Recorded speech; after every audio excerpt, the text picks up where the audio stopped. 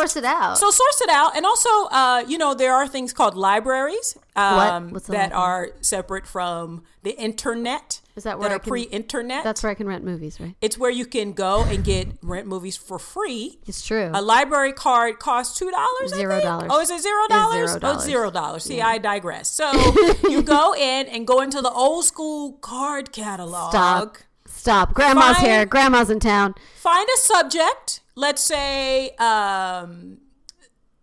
Earth's spherical shape. That's a good subject. Basic astronomy. Science.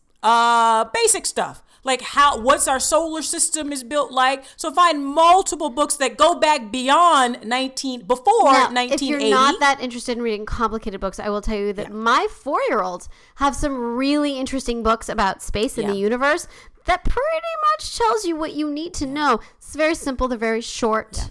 If you don't trust the websites, the NASA website where they have pictures of the solar system, right? Like and actual, Mars, literal pictures, and Jupiter and Saturn. I'm sorry, Uranus is no longer a planet. It's Uranus. Oh, I'm sorry. It's okay. So I say this. I mean, we're joking, but I think when people hear something that's absurd, sometimes it's good to be open-minded. Yeah. But be open-minded to facts.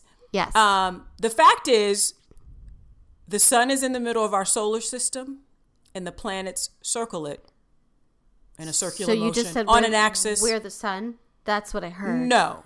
What? I'm confused. And Earth is spherical. Spherical. That means flat, right? No, that means circular. What? It's a ball. Who?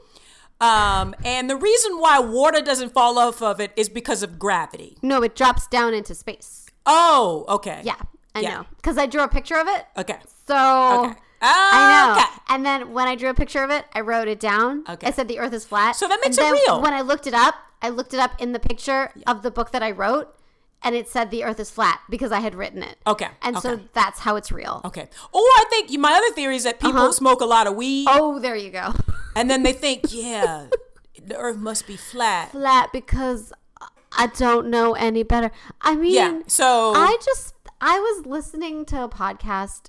I don't know what it was today in the car, and they played a little snippet, and it pisses me off when people do this because I like Trump, the orange man. I'm going to call him the orange man. His voice just makes me want to die a little, like just a little, right? Not a lot. Don't call anybody. I'm fine. I'm the best at everything. Yeah, see, I'm triggered. Best. I'm sorry. This is a safe space. It's a safe space.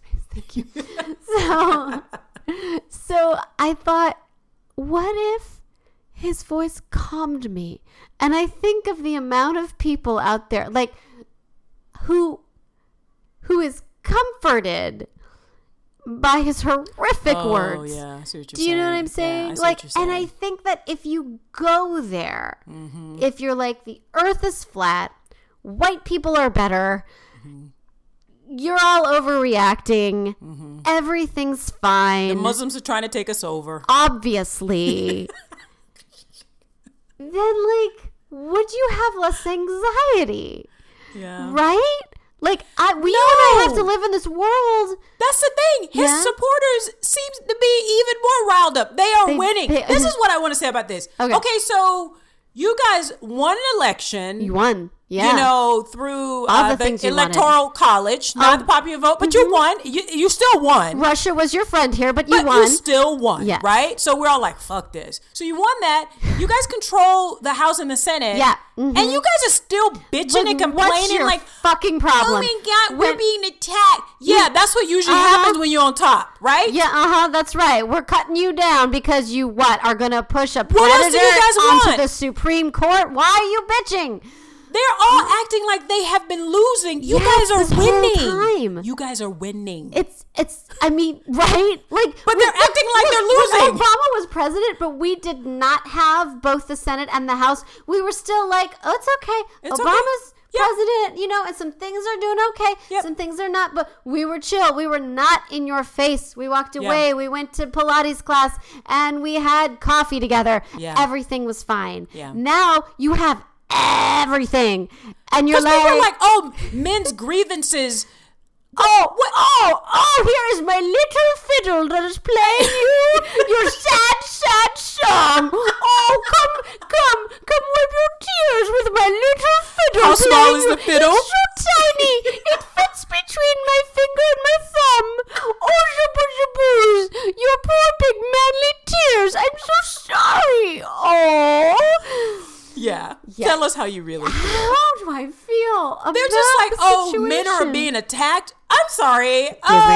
Sexual assault has been at epidemic proportions for centuries. So here's all over the world. I have children who, as I've made very obvious, I adore. Right, I of course, love. of course. Drive me insane. That's okay.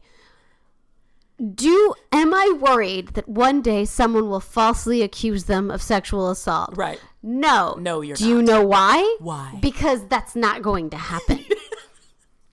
That's why. Because the numbers back you up. Uh-huh. The numbers The back you up. percentage, the possibility of that is so low. Yeah. It's not even half a thought. Yeah. What do I worry about? Will they stand up to their friends if they see an aggressive moment happen? Yeah. That is what I have to teach my children. Not only are you kind and respectful and kowtow to the woman, because you are almost always, I don't know, I'm sure there's some moments where the man is weaker than the woman, but in general, you have the power. Yeah. Most women aren't Katie Sanduina, our strong woman. Like most women are not her. If my daughter was Katie Sanduina, I would not be concerned. But most people's daughters are not. Check out that episode, people. It's so good. So good. I love her. But it's, we're going to get off our political soapbox because this upsets us too. And we do this to make you guys laugh, to inform you, but also to make you laugh. And also play my little fiddle to wipe your little tears of pain, big manly man. Well, on that note, I think we should get started. Okay. I'm going to put my fiddle away. Oh my God. That is going to play out in my head and make me smile. It's going to make me smile for the rest of the evening. It is a gift I give you. Thank you. You're welcome. I think you're first this week. I'm first. Okay. Yes. So we had like a little pause to do our special episode, and then... And you were doing some family time. Birthday. You got turned up for your birthday? I got so turned up for my birthday, you guys. And then we went away, and then my friends threw like a little like cute like kids birthday party for me. We had like It was really sweet, and they made me a really, really good chocolate cake. Ooh. I mean, that cake that you guys you and Sal had, I'm still dreaming about it. That when they made it, I know, right? Once a year. This is why you should be friends with me. Me and my friend were like, we should have got another slice of cake. You should have. You should have, girl. Because the next day we were eating it, watching Insecure. Yeah. And we were like, we need another piece. Insecure with that cake is like the best thing ever. Oh my God, it's the best thing ever. Oh, Insecure is so good this season. I know. Yeah. I still have to watch the last episode, and I'm holding off because once I watch the last episode, I have to wait a year or something. And I remember the end of season 2. I was like, I don't know. Because I love, I want to hang out with them. Only 8. It's not enough. It's not enough. Why aren't they giving her 12 or 13? I mean, I think it's actually their decision. I think HBO would let them do more, but really, yeah, we need more. Yeah, they have a life. It takes a lot to make a TV show. I guess, whatever. So who's your notorious woman this week? So we just finished up the Jewish holidays, so I was kind of going on a Jewish badass woman theme. Mm-hmm. And I'm gonna continue with a woman named Gertie Berg. She was born October 3rd. She just had her birthday. Oh yeah, that's right. Happy birthday! I mean, she's passed. Gertrude. 1899. Oh, so she's okay. passed. Well, with a name like Gertrude, that's one of those old timey names. I know. My name is Gertrude. Gertie? Yeah, I mean, right? It's Gertie. I know. A cute little girl named Gertie. Some hipster is going to name their little girl. Gertie's coming back. It's coming back. I think we just brought it back. I think so, yeah. Mm-hmm. You're welcome. What? Stop. We're the same person now. Okay. So she was born in East Harlem. Her birth name was Tilly Edelstein. Her parents were Jacob and Diana Edelstein. Her dad was Russian. Her mother was English. Okay. So her mother had been grieving the loss of her baby brother. Aww. So it just kind of gets right into it. She was born, obviously, she was the firstborn, and then her baby brother was born and died. And her mom had several mental health breakdowns. And I mean, in those days, you did not take care of the family who lost a baby. They're like, just get on with it. Yeah, there's an episode of what is it? The Doctor Show from the 1900s. The Midwife, called The Midwife? No, but I love it. The Nick. The Nick. Yes. And I only saw the first season, but a woman loses her baby, and so they give her another baby. And they're just, because they're clueless. There's no. Yeah, they don't. Yeah. That's not how that works. I can't imagine little baby. Yeah. Here's a little baby. I can't imagine. Oh, I mess up. Oh.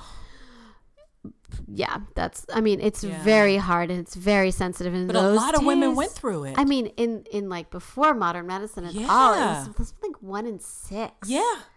That's crazy. I mean, yeah. And that's why they have, that's even now, their first birthday party is a big deal. Yeah. I think in Chinese culture, it's 100 days. Oh, okay. You celebrate because the kid made it to 100 days.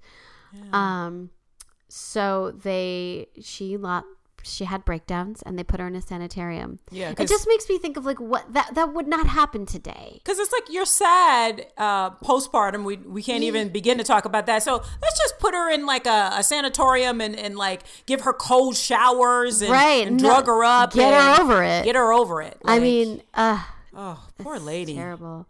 And she died a year later. Of course. Because those places were horrible. Oh my God. That's why they became illegal. Yeah. So her family ran a resort hotel in Fleischmann's, which was a town in the Catskills. This is the Jewishest story I've ever told. And what do they call it? It's a Borscht. The Borscht Belt. The Borscht Belt. Yeah. Okay. Yeah. The Borscht Belt. Yeah. So while she was a kid, she produced and wrote shows to entertain the hotel guests. Oh wow. She did it as she was growing up, and as she was older, she met her husband, Louis Berg, at the hotel. In 1919, she married him, and they eventually had 2 children.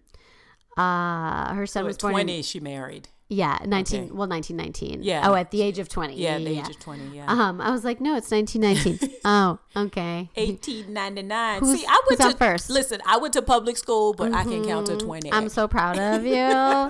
So can my children. Okay. Hey, leave Florida education alone. Very proud of my children. That's what that point was. 1922, her son was born. In 1926, her daughter was born. Aww. I'm always fascinated because this is before birth control. Yeah. Like, how did they do? 2 children? Maybe they did the rhythm method. Maybe the rhythm method works. Maybe they didn't want any children and they did the rhythm method, so they got 2. That sounds about right. Yeah. So her husband's sugar factory burned down in the early 20s. Oh. Okay. That happened. After, my handwriting. That look on your face is like, no, it's not happening. I'm reading nothing right now, and yet all these letters. After she graduated high school, she took extension courses at Columbia University. She took? Oh. She attended? Yeah. She took a semi-autobiographical skit about a Jewish family in a Bronx tenement and turned it to a radio show. Oh. Oh, wow. That's impressive, Gertie. Right? So. Wow. Okay. They had a typewriter, but she wrote her script by hand, which is something totally I would do, as is evidenced by this fucking notebook right here. But the cramp in your hand. I know. I don't like it either. I'm with her. I'm with her in so many ways. It's called a callback. You see what the funny was. See. So take a pen and a paper. I'll explain it to you. Yes. My husband does that to me all the time. Here's why that was funny. I know it was funny. Okay. So the executive, when she went to try to sell this, said he couldn't read her handwriting. So she read the whole thing to him out loud. Her performance sold both the script and her in the lead role. Oh. So she continued to write the show's scripts by hand in pencil through the whole run of this semi-autobiographical skit about a Jewish family in the Bronx. The creation of the character of Molly Goldberg was unearthed. Have you heard of her? No. She was, okay, I'll tell you more. Well, you know my show's The Goldberg, so of course I thought of like, you. Okay. She was the original Mrs. Goldberg. I love her. She really was. So in what is that? NOR? November 20th. That was a V. See, that was a V. 1929, a 15-minute episode of The Rise of the Goldbergs was first broadcast on the NBC radio network. She started making $75 a week. Less than 2 years later, in the midst of the Great Depression, she let the sponsor propose a salary. They said, quote, "Mrs. Berg, we can't pay a cent over $2,000. Oh, okay. Okay. Sounds good. Gertie's like, I would like to make $2,000 a week. Today. Hello, right now. Yeah. Right now. During that would the Depression? change my fucking life. Oh, my Lord. I know. But she right? was doing everything, so. She was doing everything. She was writer. She was the lead actress. So her husband had lost his job. This is why she started this. He eventually became a consulting engineer and very successful. He refused to be photographed with her for publicity purposes. I want a new purse. Because he didn't want to infringe on her success. Wow. He didn't want to be the man behind. Yeah. Which is amazing. We talk about that shit all the time. He's like, she did this. This is her. I had nothing to do with this. Big up to the decent and awesome men out there. We found like 4 in our travels. I mean, because you know me, I do not give y'all any slack. So no, but I'm a woman. I'm a grown ass woman, and I can appreciate a grown ass man. Yes, big ups to him. Mm-hmm. He reminds me of my sweet husband. Oh, who is that? That husband who is explaining why it's funny? No. But then I say, shut up. You two are so cute. Yeah, he's funny. Yeah, but sometimes I'm funny too, you know. So she became intertwined with the identity of Molly Goldberg. The character is the big-hearted matriarch of a Jewish family in a time when there was a lot of discrimination against Jews. Mm-hmm. She was a welcome character in millions of homes, and she managed to introduce this character and this family brilliantly. She melded charm, comedy, and she also didn't use a lot of Jewish props. So she what is Jewish props? If you film, and I think the Goldbergs does this too. I'll be honest. I feel like it's the same thing. They're making a relatable Jewish family. Right. And since, I've been to towns, it's happening now, where they don't know who Jews are. The idea of a Jewish person is scary. We killed Jesus, and maybe we have horns on our heads. Like, that's still out there. Yeah. It's still prevalent. I don't know if the word is prevalent, but it's still... No, it's still there. Deeply there, more than we give credence to. No, anti-Semitism definitely exists. It's solid, which is why all the Jews that voted for Trump, I'm like, you guys are too comfortable. Too fucking get off your fucking couch. Like, history would point to Come with me to Idaho and let me introduce you to some people. Right. I also know some good people in Idaho that are fighting a good fight, but they there. So in order to create sort of a comfortable situation where people can feel like, oh, I relate to you. They don't have a menorah. They don't have a Jewish star. Oh. I like my family's home. You'd see a mezuzah. Right. It's nothing I think about. Yeah. But it's definitely there. Yeah. And I'm looking at my house. I'm like, okay, so it's not really in my house, but I see that's Shakespeare. I know. There's a lot of Shakespeare. Baby. Yeah. A lot of Harry Potter. Okay, so I hear you. I think, Miriam, you are a bad Jew. I'm a very bad Jew, but my mother doesn't listen to this podcast. Oh. So it's okay. I won't tell her. Thank you. But around Hanukkah, you'll see we'll take out of course, absolutely, Hanukkahs. yeah. And there are things that people put up. I mean, we our ketubah, that's the Jewish wedding thing. It's beautiful. It's the contract. Oh, okay. It's literally the word contract. It's in a closet somewhere. It's lovely though. We just one day. Well, I mean, I make fun of you, but my daishiki is a place I cannot find it. My Afro pick. Where is that? I don't see it. It's in a drawer somewhere. Okay. So, you know, power to the people. My African medallion. How am I going to know that you're black? I don't know. I'm very confused. I know. I mean, be clear. But I never thought about that, though. You're so right. Yeah. Even on the Goldbergs, like. They don't. I mean, I even noticed. You're right. And I looked, because I'm Jewish, so I look for these things. Yeah. Every episode, every television show has a Christmas episode. They don't always have a Thanksgiving episode, but they always have a Christmas episode. The Goldbergs, now I haven't watched it in a while, but I think the first year or two, they did a New Year's Eve episode. Yeah. They just skipped it. Yeah. They just don't talk. They do other things, and it's going on season 7. Yeah, but you're right about really props. I never thought about that because they obviously in the language, and they throw in Yiddish a lot, which is. And it's like obviously a family that's not going to fully celebrate Christmas. Yeah, their kids will probably give gifts to their friends for Christmas, which is what I totally did. But it's not like at home. There's nothing that happens. Have you ever seen The Hebrew Hammer? Oh Lord, with Adam Goldberg. Oh, yeah, okay. And Santa's evil, played by Andy Dick. I don't think it's that funny, but okay. I could be wrong. I mean, everyone else thinks it's funny. I don't know. Yeah. Adam Sandler's not the movie 8 Crazy Nights. That was terrible. But the song is good. Yeah. Also Saturday Night Live. On Moshe, on Herschel, on what's his name? I forget. Which era? Funny. Hanukkah Harry. Hanukkah Harry and Santa Claus get together because Santa gets sick, and Hanukkah Harry has to step in, and we're all about doing good deeds. So of course Hanukkah Harry is going to be like, Santa, I got this. And obviously he gives underwear and socks instead of like good things, because and the kids are like, what's this? And he's like, I don't understand.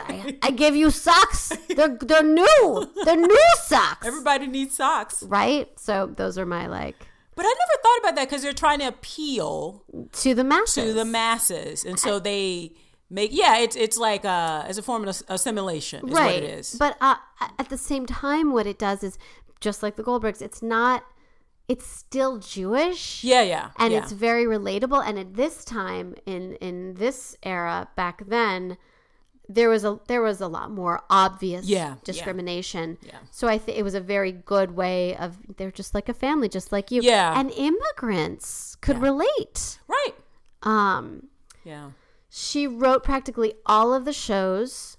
Wow, that's amazing. The radio episodes, which were more than 5,000. She also wrote a Broadway adaptation in 1948 called Me and Molly.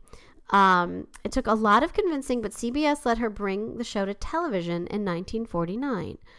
Early episodes showed them openly struggling to adapt to American life as immigrants, and people related. Wow. She won the first ever Emmy Award. No. What? That's amazing. That's my person.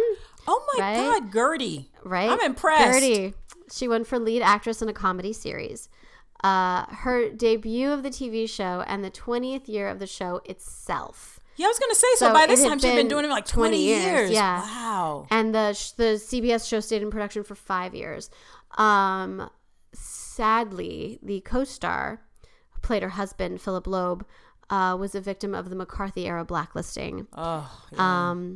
And he stepped down, and she tried to fight for him. The series was canceled. And they wouldn't bring it back with him. He didn't want her to be damaged, and so he said, "Keep going." And they still canceled. But I think it seems she was going to fight. Yeah. I mean, she had plenty of money at that point. At a certain point, it's not about the money. It's about, having something that you believe in, that you've created, that that brings people joy. Yeah. Obviously it was popular. And it does something positive for culture. Yeah. He was well paid off, Philip Loeb.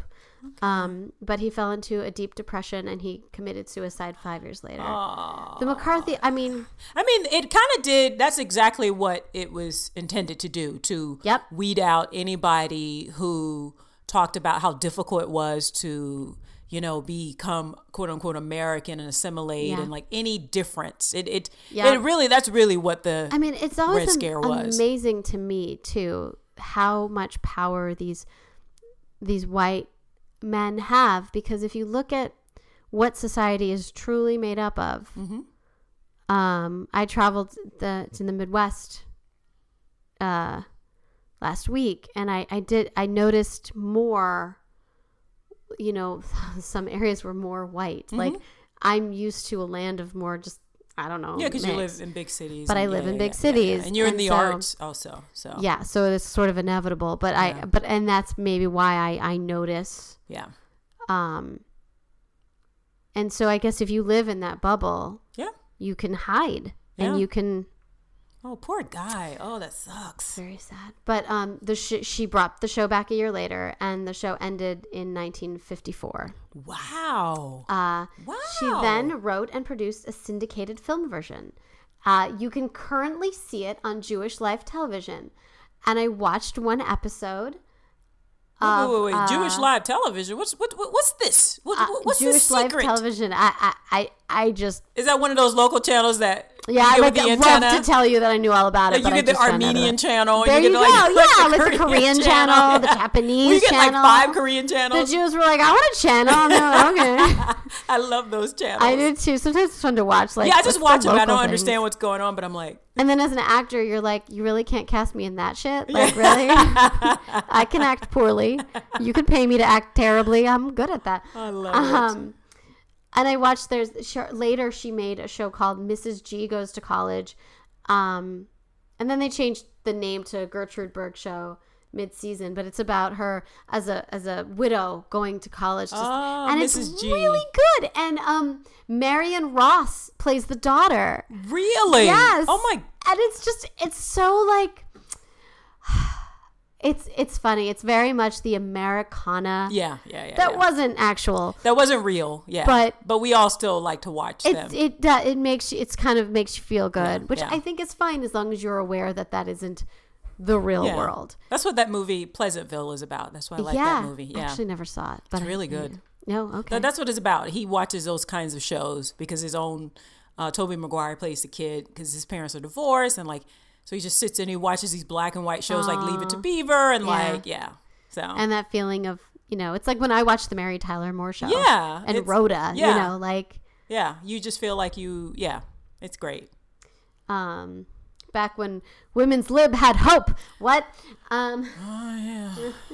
It's okay. Let's start a commune somewhere. I don't really mean that. In 1959, she won a Tony Award for Best Actress in a play called A Majority of One, which was a 2-person play with a Japanese man and an American woman who both lost children to World War II. Oh, wow. That's really interesting. She guested on a ton of shows. She won the Sarah Siddons Award for her work in Chicago theater. What is interesting to me, I wrote this down, is that she was a mother. Her character was like America's mother. She was this maternal, because the Mrs. G Goes to College, that she's just like hope before you go, you have a button loose. She has the needle and thread in her purse. I was watching it being like, I'm not that mom. Wow. I'm like the worst mom. She's totally Beverly Goldberg. Yeah, exactly. The original. Before a little less obnoxious, I'll be for real. Yeah, of course. And she never had that. Like, she was able to embody it for America. That's right, because she lost her mom. She lost her mom. Oh, wow. So I just thought that was really... That really is amazing. She's almost like, it's not the same thing, but it kind of reminds me of, like, Medea.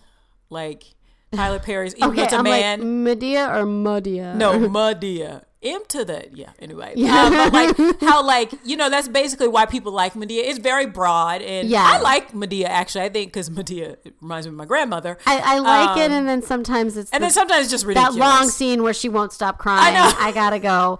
It just goes on too much. But the fact that, like, because Medea's gone to jail, she's gone to witness protection. Like, that's what I mean about, like, this one idea. I love the idea of the one idea. And then she keeps adding on to it. And, like, she goes to college. I love that. But and that's really true. That's true. I love that. Yeah. The same thing I like about Medea is what I liked about when I saw this episode of her being is that just never ending support. That big, huge heart that will tell you like it is if they need to do. Right. They will do what it takes to help you, whether or not you like it. Mostly you're not going to like it. Yeah. But it's hence the comedy. And comedy ensues, right? Yeah. So maybe she became that woman she created her own mother in a sense. Yeah. Yeah, like what she wanted. Yeah. Or felt lacking. That's cool. So she died at the age of 66 in 1966 of heart failure. Oh, she's young. I know, right? 66 she did a lot. Yeah. All that writing. Oh, that's amazing. I know, right? Oh, wow. Yeah, I'm going to look up, see if I can find those clips, and I'll put it on our Patreon page. Can I tell you something else? Yes, please. Yes, do that. So this is what I thought was really interesting. I watched the episode. And in this episode, there's a young boy who's trying to just buck the system in college. And he's like, I'm going to take all the throwaway classes, essentially. Right? Okay. And she, at the end of the episode, I'm going to give it away, tells him off that he should respect his education. Education is an opportunity, da-da-da-da-da. But here's what I think is very funny.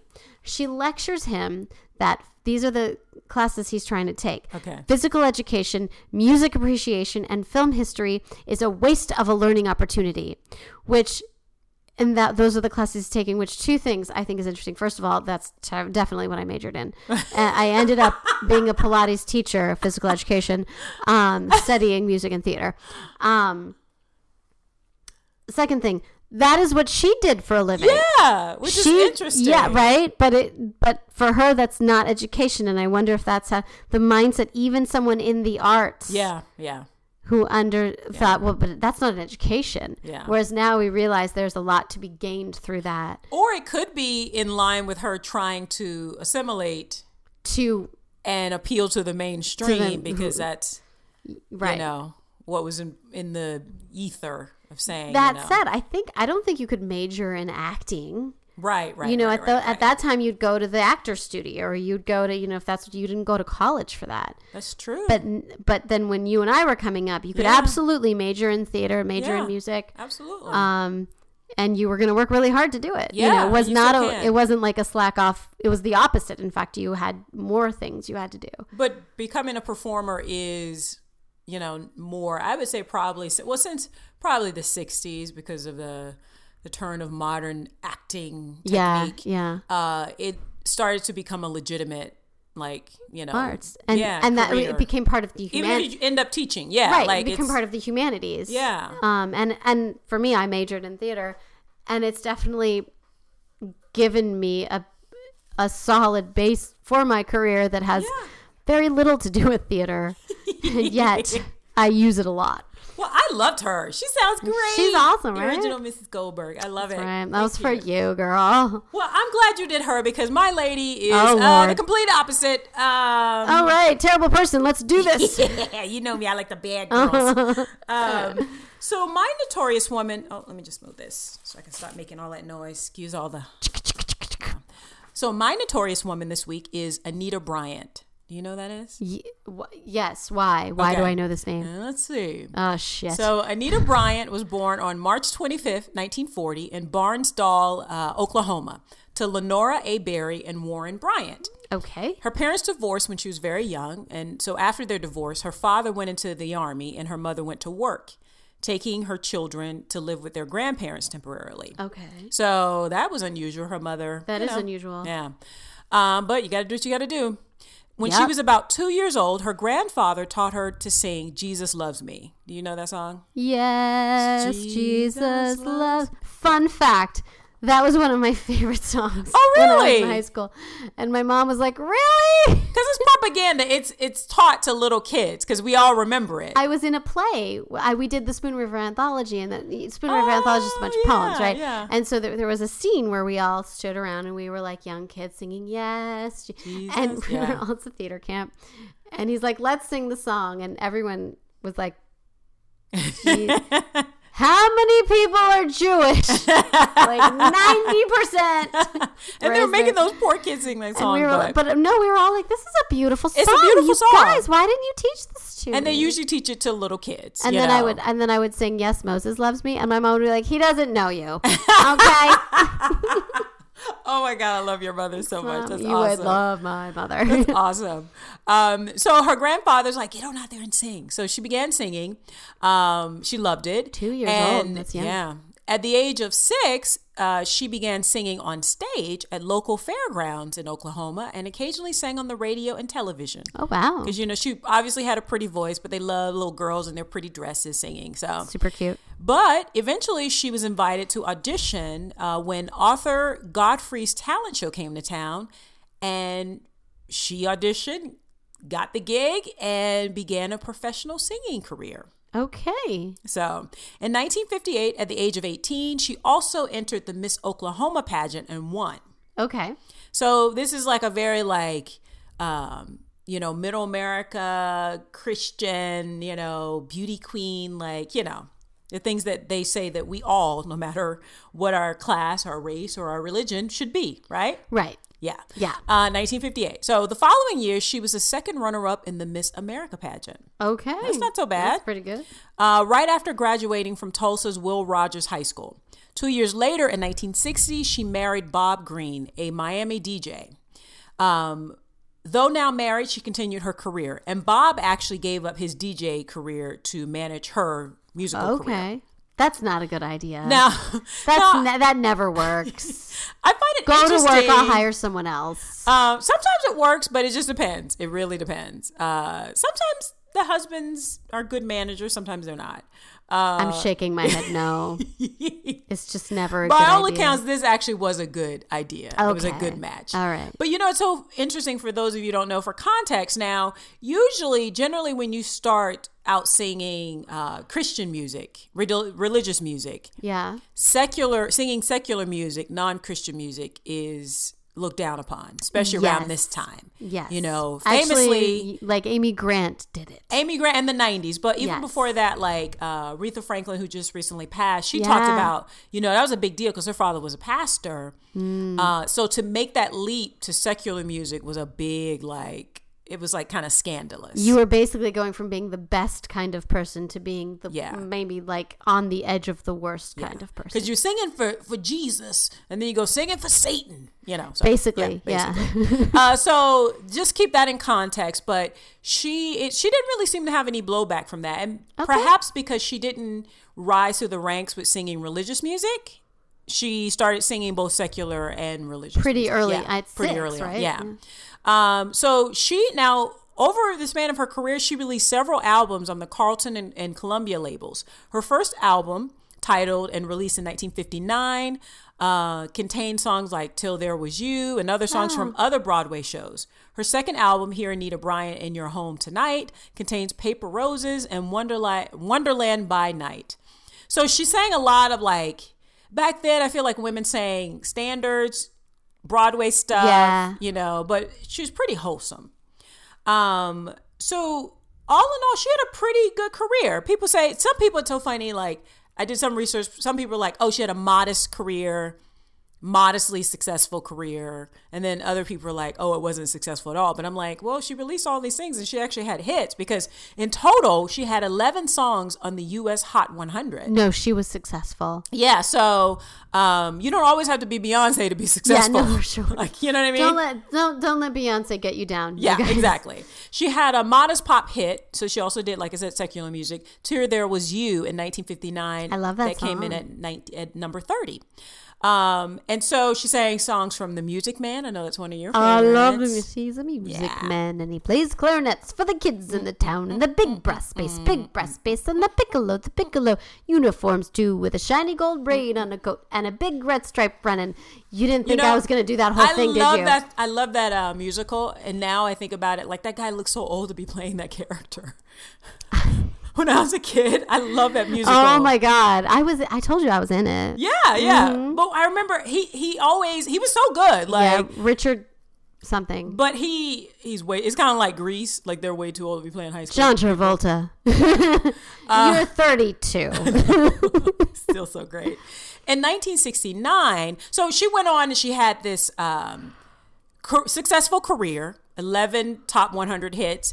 And most of her hits, quite a few of her hits sold over 1 million copies, which made it certified gold. Yeah. And for young people out there, selling 1 million copies is still a big deal, but back then it was especially a big deal. Yeah. That's why when people are like modestly successful, I'm like, no, 1 million copies. If you compare it to Beyonce today. Yeah, exactly. Yeah. When I remember, I think in the 90s when they were like platinum, I was like, what's platinum? That's 10 million records. Yeah. Yeah. Anyway, with the boy bands. And that was like the 90s. Yeah. That suddenly became like a thing. It became a thing. Before that. Yeah. But gold records happening. is a big deal. Yeah. Million copies. So she went on and her career started to sort of wane, but in 1969. So she started in like 58, 59. So that's, for a pop career, that's pretty good. I mean, honestly, it's about right. Yeah.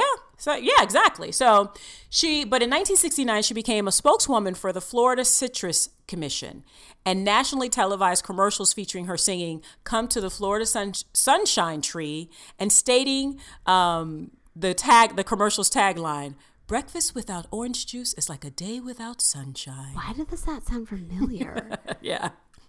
So also orange juice is just sugar, but anyway. Yeah, exactly. Later the slogan became, it isn't just for breakfast anymore, because they're trying to sell more orange juice. Also, orange juice is just sugar, you guys. Yeah, I'm from Florida, and I have to say, growing up in Florida, like you can literally just pick an orange off a tree and it's delicious. That sounds nice. I didn't appreciate it until I moved to New York. And then you couldn't eat oranges anymore. And the oranges were disgusting. Awful. I know. Oh They're my God. still better in California. Yeah. Because I stopped eating them when I moved to New York. I was like, this is not an orange. Like, no, I don't know what that thing is. It's so funny because you don't know it when you're growing up. You're like, yeah, all oranges taste this delicious. And I know. Yeah, anyway. Yeah, California, like I think Florida was year round. California had it's like October, November, December. Oranges were amazing. Yeah. And then they were fine. And then, yeah. But they're not amazing ever. No, in New Florida York. Oranges are delicious. That shit's real, you guys. Yeah. But the orange juice. Yeah, orange juice is just sugar. Yeah, eat an orange. Yeah, all you have to do is give it to a kid and you'll see the difference. Uh-huh. So she became like a famous spokesperson, like a celebrity spokesperson for different products. Orange juice, Coca-Cola, Kraft Foods, Holiday Inn, and Tupperware. Oh. In the 1970s, which is very lucrative. People don't realize those kinds of things. That's why you see like Marie Osmond doing stuff and like that stuff is very, very lucrative. And a lot of it isn't as lucrative as it used to be. Right. Like but it's still lucrative. Then, yeah, back then. Yeah. You buy 5 houses on that shit. Yeah, basically. In the 1970s, she teamed up with the Disney character Orange Bird, with whom she appeared in several orange juice commercials. She also sang the Orange Bird song and narrated the Orange Bird record album. This sounds terrible. It's a very Florida thing. In 1969, she performed Lavette is like, I understand her, but you wouldn't. Yeah. When I looked up this commercial, I was like, that looks vaguely familiar. So I don't know if after she stopped doing it, they just kind of like... It sounds familiar to me, too, that they maybe brought it back at some point. Yeah, or something similar to it. Yeah. So, yeah. Because this is way before our time. But in 1969, she performed the national anthem at the Super Bowl. Oh, wow. So, yeah. She sang the Battle Hymn of the Republic, which is a red flag. For people who don't know that, my eyes have seen the coming of the glory of the Lord. That's not the word. Isn't that it? Yeah. Mine eyes have seen the glory of the coming of the Lord. They have lived in heaven, where the grapes of wrath are stored. Yeah. It's basically a battle cry for the Confederacy, but yeah.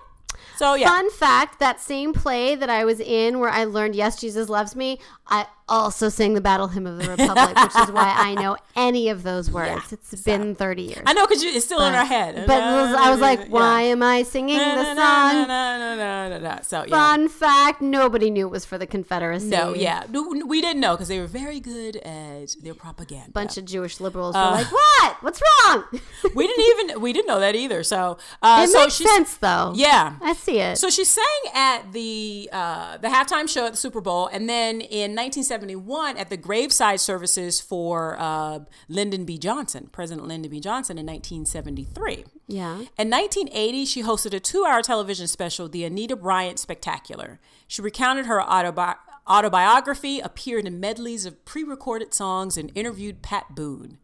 The West Point Glee Club and General William Westmoreland participated. So basically, they used to have these kinds of things. This sounds like the whitest thing.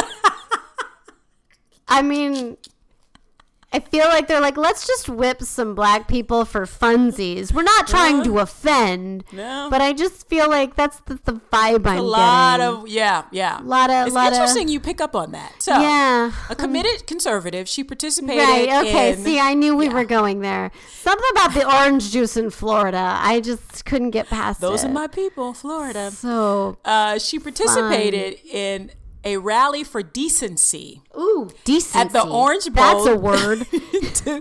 At the Orange Bowl to protest the controversial onstage behavior of Jim Morrison of The Doors in 1969. Oh, my God. In 1977. Did he say a bad word? Ew. Yeah.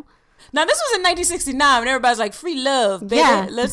Can we all just get along, before we said that? But anyway. Right. In 1977, Dade County, Florida, near the Miami area, passed an ordinance sponsored by Bryant's former friend Ruth Shack that prohibited discrimination on the basis of sexual orientation.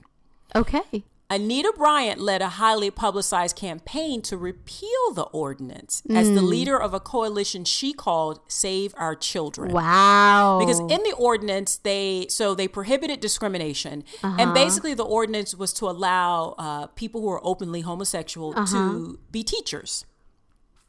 Right? Just be teachers. That seems like a reasonable thing to do. Yeah. So the campaign was based on conservative Christian beliefs regarding the sinfulness of homosexuality and the perceived threat of homosexual recruitment of children and child molestation.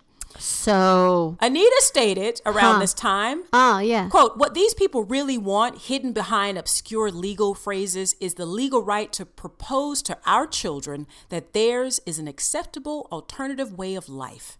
I will lead such a crusade to stop it as this country has not seen before. When I helped out, when I volunteer at my children's school, I talk about the kind of sex I have with my husband all the time. That's just part of who I am. And that is what I do when I'm around children. Yeah. Because that's what we do, right? That's what we do, That's normal. Yeah, it's normal. Yeah. So if I were homosexual, I would be telling all the children all the time about the sex I have with my wife or girlfriend. Yeah. Because that's what it is when you work with children. Yeah. That's what we do. Just so you know, before you write in, that is sarcasm. Yes. Well, if you've listened to any of our shows. Yeah, and if you haven't, just listen to other shows. Yeah, exactly. I don't understand. I remember hearing about this growing up because we were kids. Yeah. And the way that they sold that shit, man, Save Our Children, fuck you, man. But during this time, let's not fucking forget that priests were carrying on molesting hundreds of thousands of children. Thousands. Okay, I'm just gonna leave that right there. On top of that whole thing you heard about the orphanages where they murdered children. I mean, really? Yeah. Someone who happens to be gay? But Anita's like, not in my backyard. Oh, bitch. Go on. So her campaign, Save Our Children, marked the beginning of an organized opposition to gay rights that spread across the nation. So keep in mind that... So that bitch right there. Yeah. Okay. So keep in mind... I'm never drinking orange juice again, y'all. Stonewall happened in 1969. Yes. Right? So this ordinance was passed in, where is it? In 1977. Yeah. So 8 years later. So Stonewall kicked off the gay rights movement. Right. They're making some progress, trying to be like, stop harassing us when we're trying to go to a bar and hang out and have a beer. Let me like live my life. Like, That's and stop like trying to blackmail me, just picking us up, putting us in paddy wagons and taking our ID to blackmail us. Just leave us alone, right? Yeah. So 8 years later, she's like, Anita's like, no, you want to make a living by teaching? I don't think so. Ew, gross. So now her campaign, like I said, sparked the anti-gay rights movement. Thanks, in 1977. Sweetheart. Yeah. You are a Jerry Falwell. precious gem. Yeah, Jerry Falwell went to Miami to help her.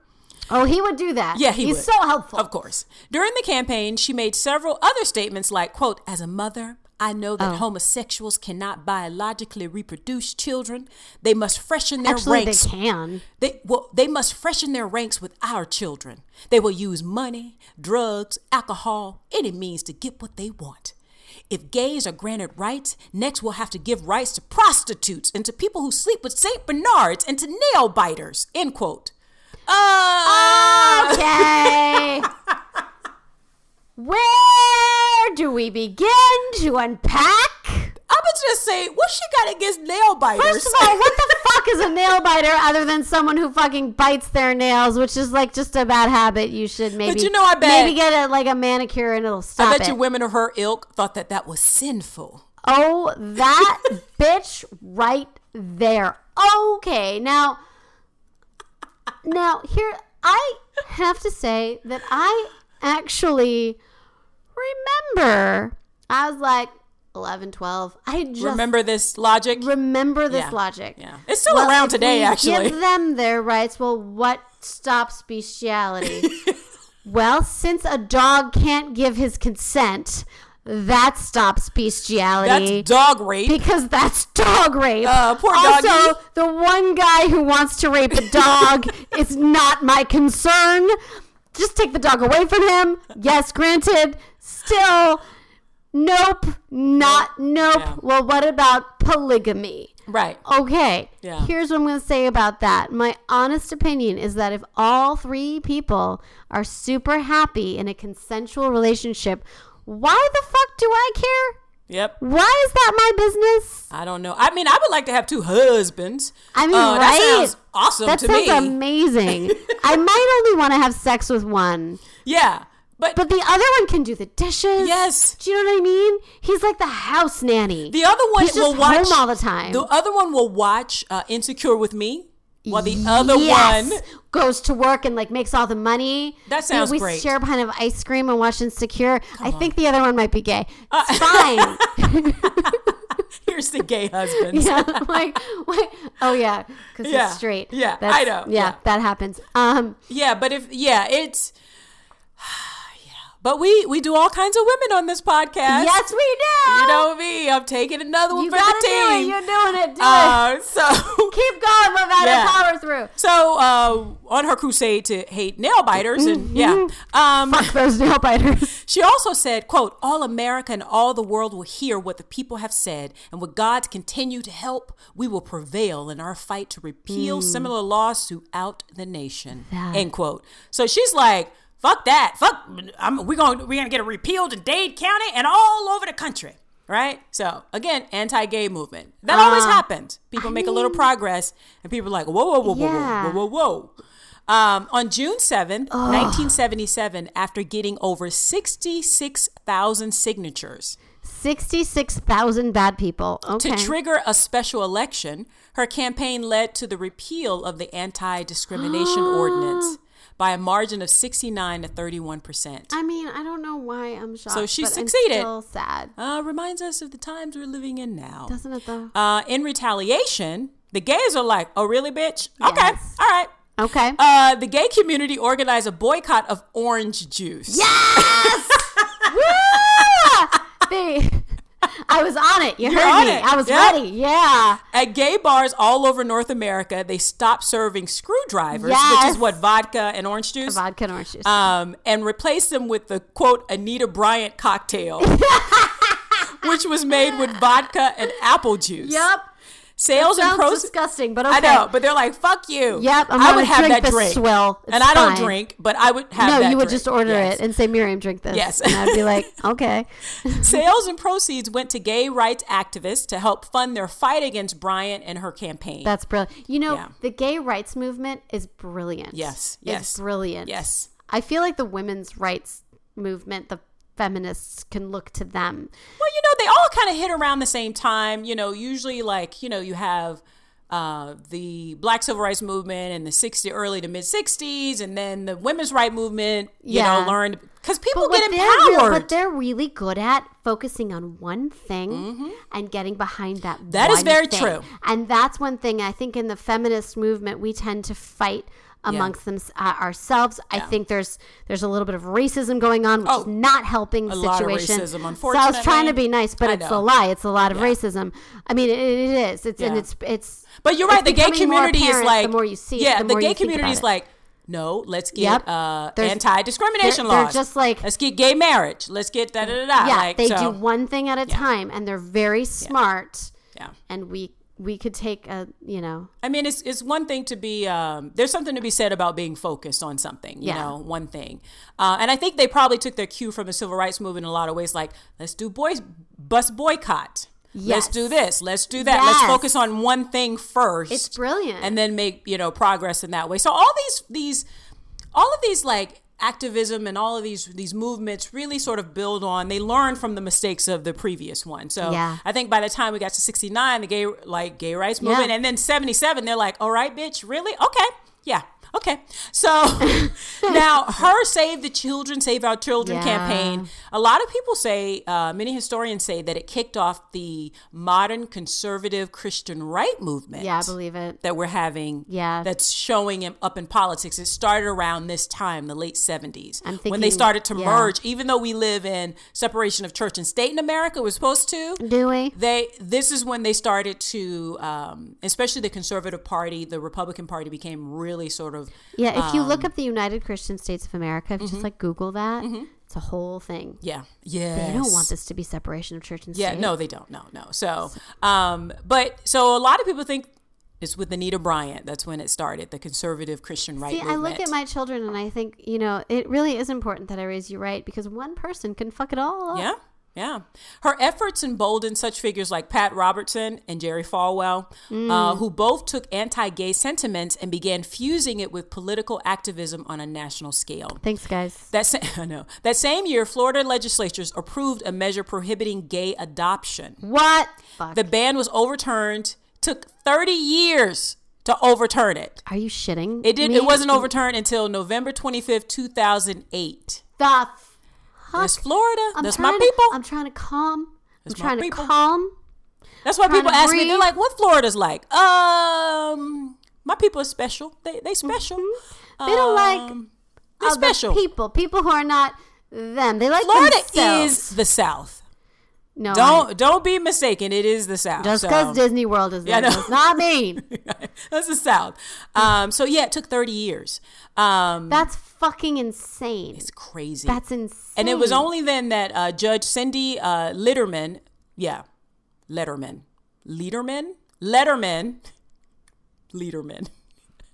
How do you spell it? Leder. I'm going to go with Lederman. Lederman, right? Yeah. I was looking for an I. Cindy Lederman declared it unconstitutional. You think? Thank you, Judge. For 30 years, it has been unconstitutional. Yeah. That's Florida. Florida. She would go on to lead, Anita would go on to lead several more campaigns around the country to repeal local anti-discrimination ordinances.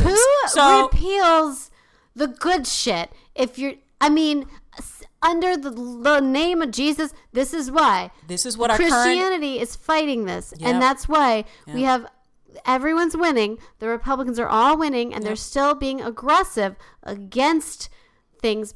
Why is that? Roe v. Wade's gone, ladies. Yeah. It's gone. So that's why I kind of wanted to do her, because I'm like, this is what we have to look forward to. I'm just saying. So her campaigns went to St. Paul, Minnesota, Wichita, Kansas, and Eugene, Oregon. In 1978, her success led to the Briggs Initiative in California, which would have made pro-gay statements regarding homosexual people or homosexuality by any public school employee cause for dismissal. So it's not enough to discriminate against people who are openly gay, but if you say anything nice about gay people, you could be fired. So here's what I'm going to say. Okay. I have a lot of opinions, Loretta. They're very strong. Yeah. They're very strong. Yeah. We like to think that we live in a free country. And when we were children, we would say, it's a free country. Yeah. But the fact of the matter is, that's freedom of speech. And somehow the KKK can go around spouting hateful shit that causes people to die, and that's under freedom of speech. Yeah. But this bitch right there can pass these fucking laws about what you can say in a positive, helpful way towards some human. Not even doing anything, just saying it. Saying it, and that can get you fired. That, my friends, is not a free country. Yeah. That is not a free country. That is not a country we pretend to be. Yeah, that's not. What are we celebrating the 4th of July? Yeah. So, I mean, this is Does she die in a fiery pit? I'm getting there. Okay. So that's what the Briggs Initiative in California in 1978. Grassroots liberal organizations organized to defeat the initiative. They girded their loins and gathered their people. The days before the election, the California Democratic Party opposed the proposed legislation, so they formally came out against it. President Jimmy Carter, Governor Jerry Brown, former President Gerald Ford, and former Governor Ronald Reagan, then planning a run for presidency. Yes, this is 78. Right. All voiced opposition to the initiative because Reagan was not. Oh, he's a piece of shit. Yeah. But there's levels of shit. Right? Yeah. He was a lower level of shit. Well, then he was a piece of shit. No, later. by today's standard, Reagan was moderate. actually, because other than the whole AIDS thing, HIV doesn't exist kind of thing, and millions of people suffered. But but it's hard to. They voiced opposition to her initiative. That is, and it ultimately suffered a massive defeat at the polls. Thank you, Jesus. In California. There, I said. So she became one of the first persons to publicly be pied as a political act in her case on television. So she's going around, and gay people were furious. In Des Moines, Iowa, in 1977, she's like sitting there at a table talking her rhetoric, and she was pied in the face. So just a pie, like an actual pie. It pied her in the face. Very famous. That's satisfying. So once it happened, the guy sitting next to her was like, "Get him!" And she's like, "No. At least it's a fruit pie," making a pun on the derogatory term of fruit for a gay man. She is so funny. Yeah. While covered in pie, she began to pray to God to forgive the activist for, quote, his deviant lifestyle, end quote, before bursting into tears as the cameras continued rolling. Wait, where's my fiddle? I want to see the fiddle. Where is it? There's my fiddle. So many tears to cry. He's a poor little fiddle. What you're doing in your private bedroom is hurting my feelings so much that I have to cry. So you're going to cry tears of pain and suffering. So my fiddle's getting tired. Yeah. Now her husband, Bob Green, he's there. He said that he wouldn't retaliate, he wouldn't retaliate against the protester who pied her, but followed the protester outside and threw a pie at him. I mean, that's her husband. I get it. All right. Yeah, I get it. All right. By this time, gay activists ensured that the boycott on Florida orange juice had become more prominent, and it was supported by many celebrities, including Barbara Streisand, Bette Midler, Paul Williams, Dick Clark, who Bryant had appeared on his show several times while she was singing. Right. Vincent Price, who joked in a television interview that Oscar Wilde's A Woman of No Importance referred to Anita Bryant. John Waters, Carol O'Connor, Linda Lavin, Mary Tyler Moore, the list goes on, and Billie Jean King, Jane Fonda. All my Nick at Night people, yes. Yeah. David Allan Coe wrote a song called Fuck Anita Bryant, which appeared on his 1978 album Nothing Sacred. In 1978, Bryant and her husband wrote a book because they want to bring their goodness to all of us. Well, yeah, spread the love. About their campaign in the book called At Any Cost. Yeah. Now, like I said, fuck America over at any cost. So her name basically became synonymous in the gay community, and pretty much, well, I mean, mostly in the gay community. Her name became synonymous with bigotry and homophobia. Yeah. In 1980, she divorced her husband, Bob Green. That's immoral.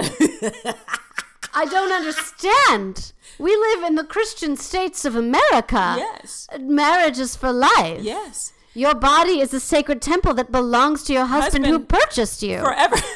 Purchased you with his words. With his words? Fidelity, maybe. And who's going to sign any contract you ever sign? Who's going to open up a checking account for you? I don't understand. You obviously can't buy a house. No, you're not with your little lady brain. Oh, no, all those boobs are in the way.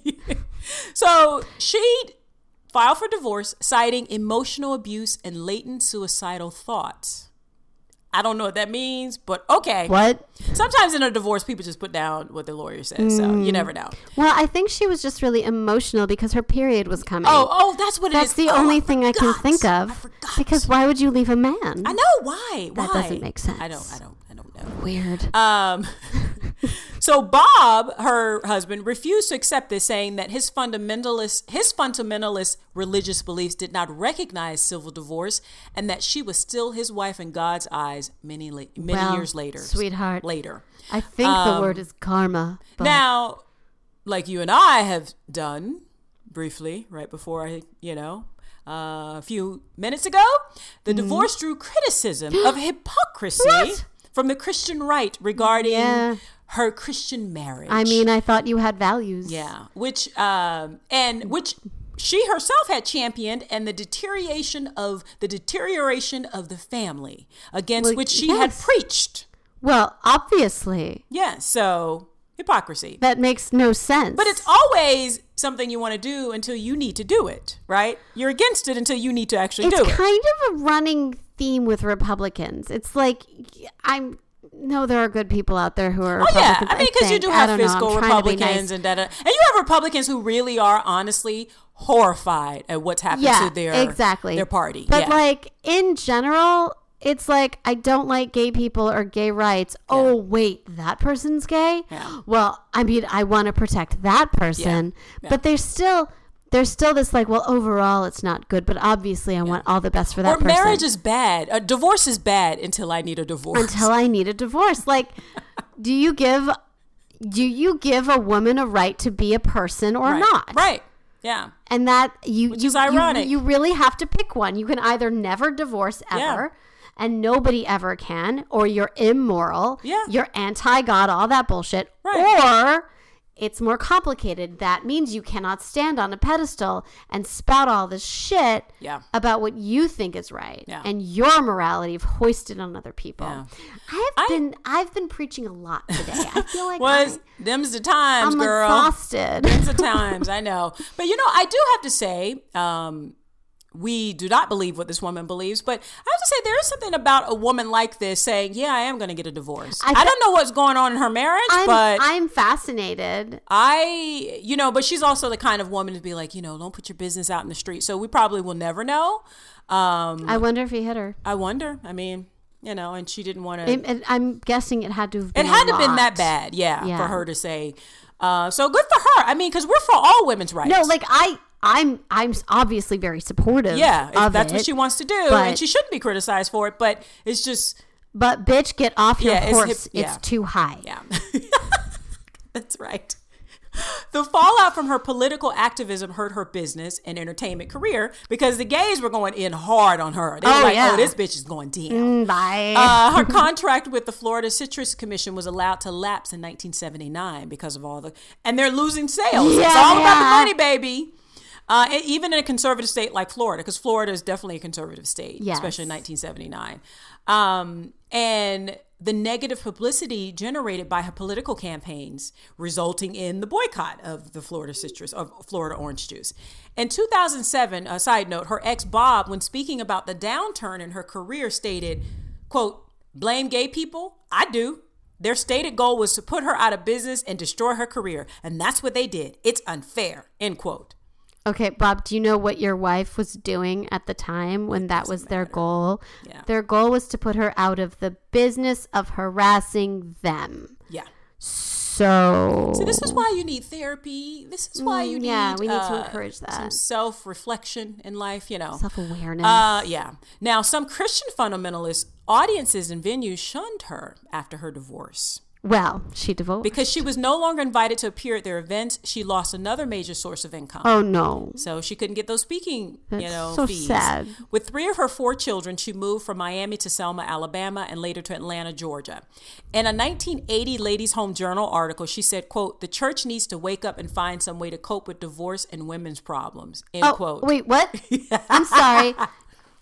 Are you suggesting that the church should accept what society deems as second-class citizens and give them more rights and be more empathetic to their needs? Yeah.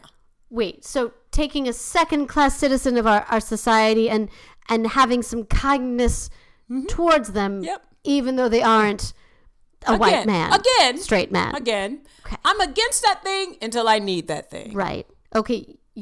I'm just asking for clarity. That's what it is. Okay, that's what that was. So yeah. She also expressed some sympathy for feminist aspirations because usually when you're like conservative Christian values is usually anti-feminist. For those of you who don't know, it's just usually because like we're not like judging it. It just is. Yeah, but she's a woman's trying place to, is in the home. Right. They are the second of their man. Yeah. I know because they've told me this. Yes. It's not like hearsay. Yes. I grew up in a town that did this. Yes. And the woman is second to the man. And they've progressed. I will tell you this. When I had, long story, I'm not going to go into it, that the man and woman are equal unless you really can't decide. And then the man decides. This is kind of their point of view now. Oh, okay. So, yeah, they're trying to go with the times. So they're engaging in the Anita Bryant form of thinking. They're trying to go beyond it. Because this is what saying it's not always the man. Okay. Sometimes the woman can choose. Okay. But on the big, most important things, the man brain. Obviously, the man brain has to win out. It's a man brain. So women are pinky and men are the brain. There you go. Okay. Okay. The brain. And what brain wants to do? He wants to take over the world. Over the world. All right. I love Pinky in the brain. So interesting that, again, you are against something until you need it. I'm so tired of stupid people. Now, so you think she's gone beyond? You're like, oh, maybe she's learning. She's opening up. So I'm guessing in that no. same interview. So now she said that she feels this way now about the women's problems because of her own experiences of emotional abuse within her previous marriage. So maybe it was. So you had to have your own experience before you could be nice to other people. Yeah. Okay. Now, my fiddle just fell on the ground. It started crying for itself. Yeah, now, in that same interview, she commented on her anti-gay views and said, quote, "I'm more inclined to say live and let live. Just don't flaunt it or try to legalize it," end quote. Okay. Yeah, that's still around today. Okay. Now, in 2012... So if you don't want to legalize it, you want it to be illegal. Yeah. So if it's illegal, then you can be arrested for falling in love with the same sex. Yeah. But we have to say, okay, we're going to give Anita her due kudos. Get it, girl. What? For her to get to that point, live and let live, to even say those words, no, that's true. That's huge for her. Because that bitch was... Yeah. So, well, but still, we do not like her. In a 2012 interview... If you were unsure. Yeah, we do not like her. In a 2012 interview, her son, Robert Green Jr., said, quote, she would be putting a lot more energy into fighting gay rights if she still felt as strongly. So he was saying that basically, because she's sort of like live and let live, her views are not as strong, are anti-gay strong. Well, I think it's because they were like, "Oh, bitch, we coming for you." I think first of all, they put her out of business. I think she attacked, and they retaliated, and they kind of won. Yeah, with her career at least. With her career, yeah. The world kind of fucked up. But that said, I think for them to get as far as they've gotten, I think there was going to be a backlash. Because if you look at how the world viewed gay people up until the 60s, it was the most shameful, major secret, horrifying. Well, it was considered a mental illness. It really was. How many? It's crazy. I had to argue my own family when it came to that in the 80s and 90s. Some members of my family, I still have to argue. I mean, with I them. still, like, and like, to me, that now as an adult, how can you look at it as a full-grown adult? I mean, I was a child, and not see it for what it is, because they don't want to see it again. And they don't. Part of it is that they don't know it because it was such a shameful, horrible thing. So many gay people married straight. I think I'm going to push back on that a little bit. Some of them know gay people. They just don't want to believe it. They just don't. I've known.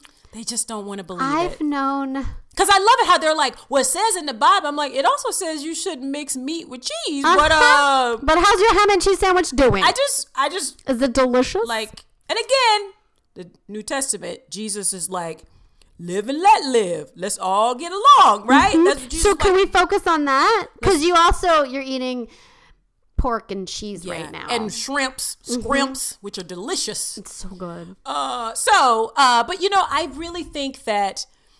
Because some people, yes, they just don't have exposure to different kinds of people, and they just don't know. And if exposed to different kinds of people. I mean, honest to God, some of my family had, at least at that point, and I knew very few. If they knew There's some members of my family who will say stuff like, no, gay people can be nice. They could be the best friends, but just keep that over there. It's kind of like the attitude she took. I just don't flaunt it in front of me. Yeah, it's just gross. And that's a variation of that. And I remember talking to some family members about it when I was a kid. Like, it's fine. Of course it's fine, but they don't need rights. And I remember being like, what do you mean by rights? Yeah. What kind? And I agree. They don't need rights. Yeah. What extra? Well, yeah, they can have extra rights. There are people too. What? Because that's how it was being sold. Oh, that's why, like, I grew up with this conservative thought of like, well, they want extra rights. Well, that's weird. And what are extra rights? I didn't understand as a child was the level of discrimination. Right. And then when I saw the level of discrimination and started to understand it, I was like, oh, they need rights just to say rights. that guy beat me up because I'm gay. He's going to jail, not equal me. Rights. Yeah.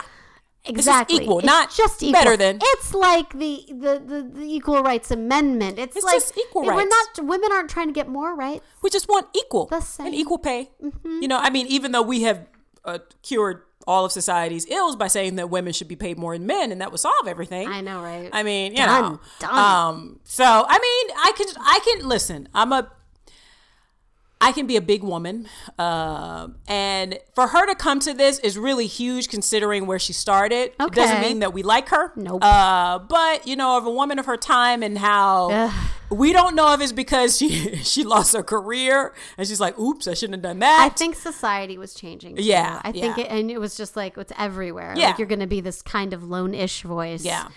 So so I mean, that's what her son, who has since then has been like, this particular son, because they had 4 children, sort of been like trying to figure out what went on in the past. And like, and it's so funny because he's like, he has gay friends now and they know who his mom is, which is really interesting. So I'm almost done here. So now she appeared in Michael Moore's documentary, Roger and Me, in which she is interviewed and travels to Flint, Michigan, as part of the effort to revitalize its devastated local economy. Okay, so put your efforts there. Good job. Yeah. In 1990, she married her second husband, Charlie Hobson Dry. But didn't she already profess to Jesus that she was going to be with her first husband for eternity?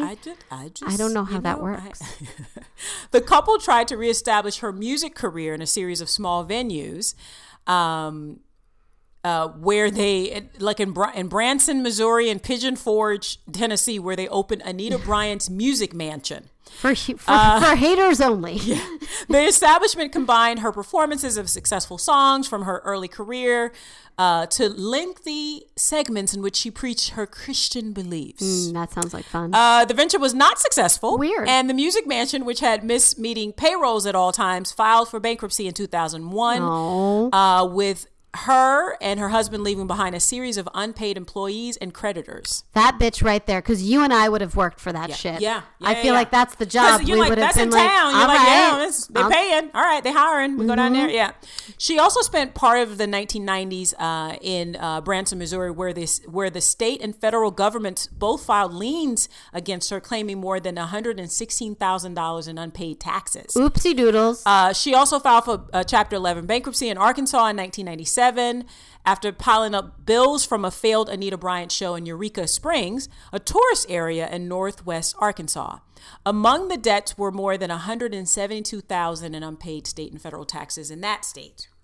So, in 1998, Dade County repudiated her successful campaign 20 years later, like I said, against that ordinance, protecting individuals from discrimination on the basis Dade County. of... you woke up! You're welcome, yeah. It's morning. So they reinstated...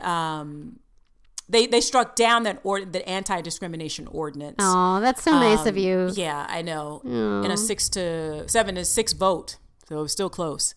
And in 2002, a ballot initiative to repeal the 1998 law called Amendment 14 was voted down by 56% of the voters. The Florida statute forbidding gay adoption was upheld in 2004 by a federal appellate court against a constitutional challenge. I want to die. But was overturned in 2008. I don't understand. No. What is your fucking problem?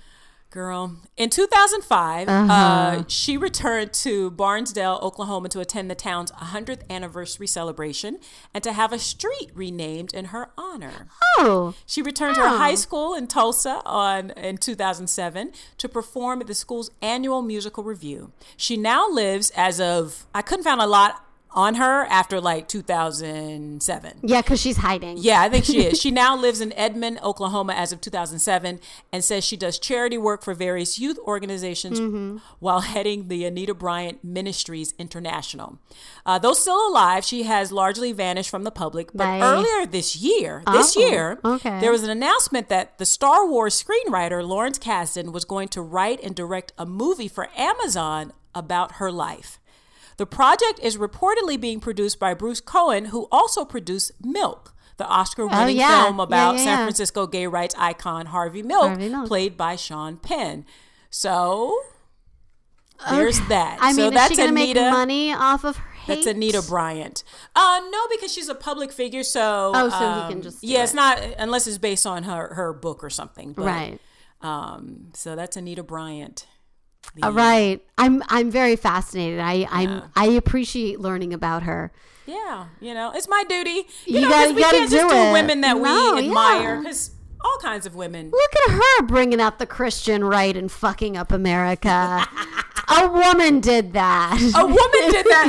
That's a great point. But it's true. We like to say men rule the world. No, women fucking fuck up the world too. Yeah, we do too. Yeah, we just, all right, guys, that wraps it up for another episode of Notorious Women Podcast.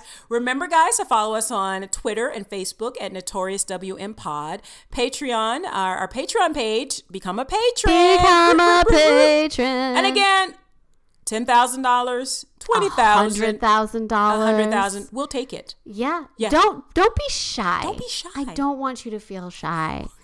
Just open your wallets.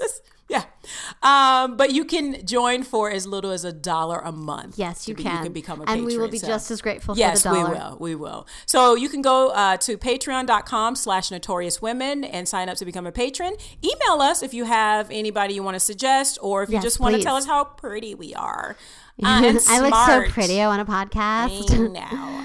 At notoriouswmpod@gmail.com. And our Instagram account is Notorious Women Podcast. All right, guys. See you next week. Bye. Bye-bye.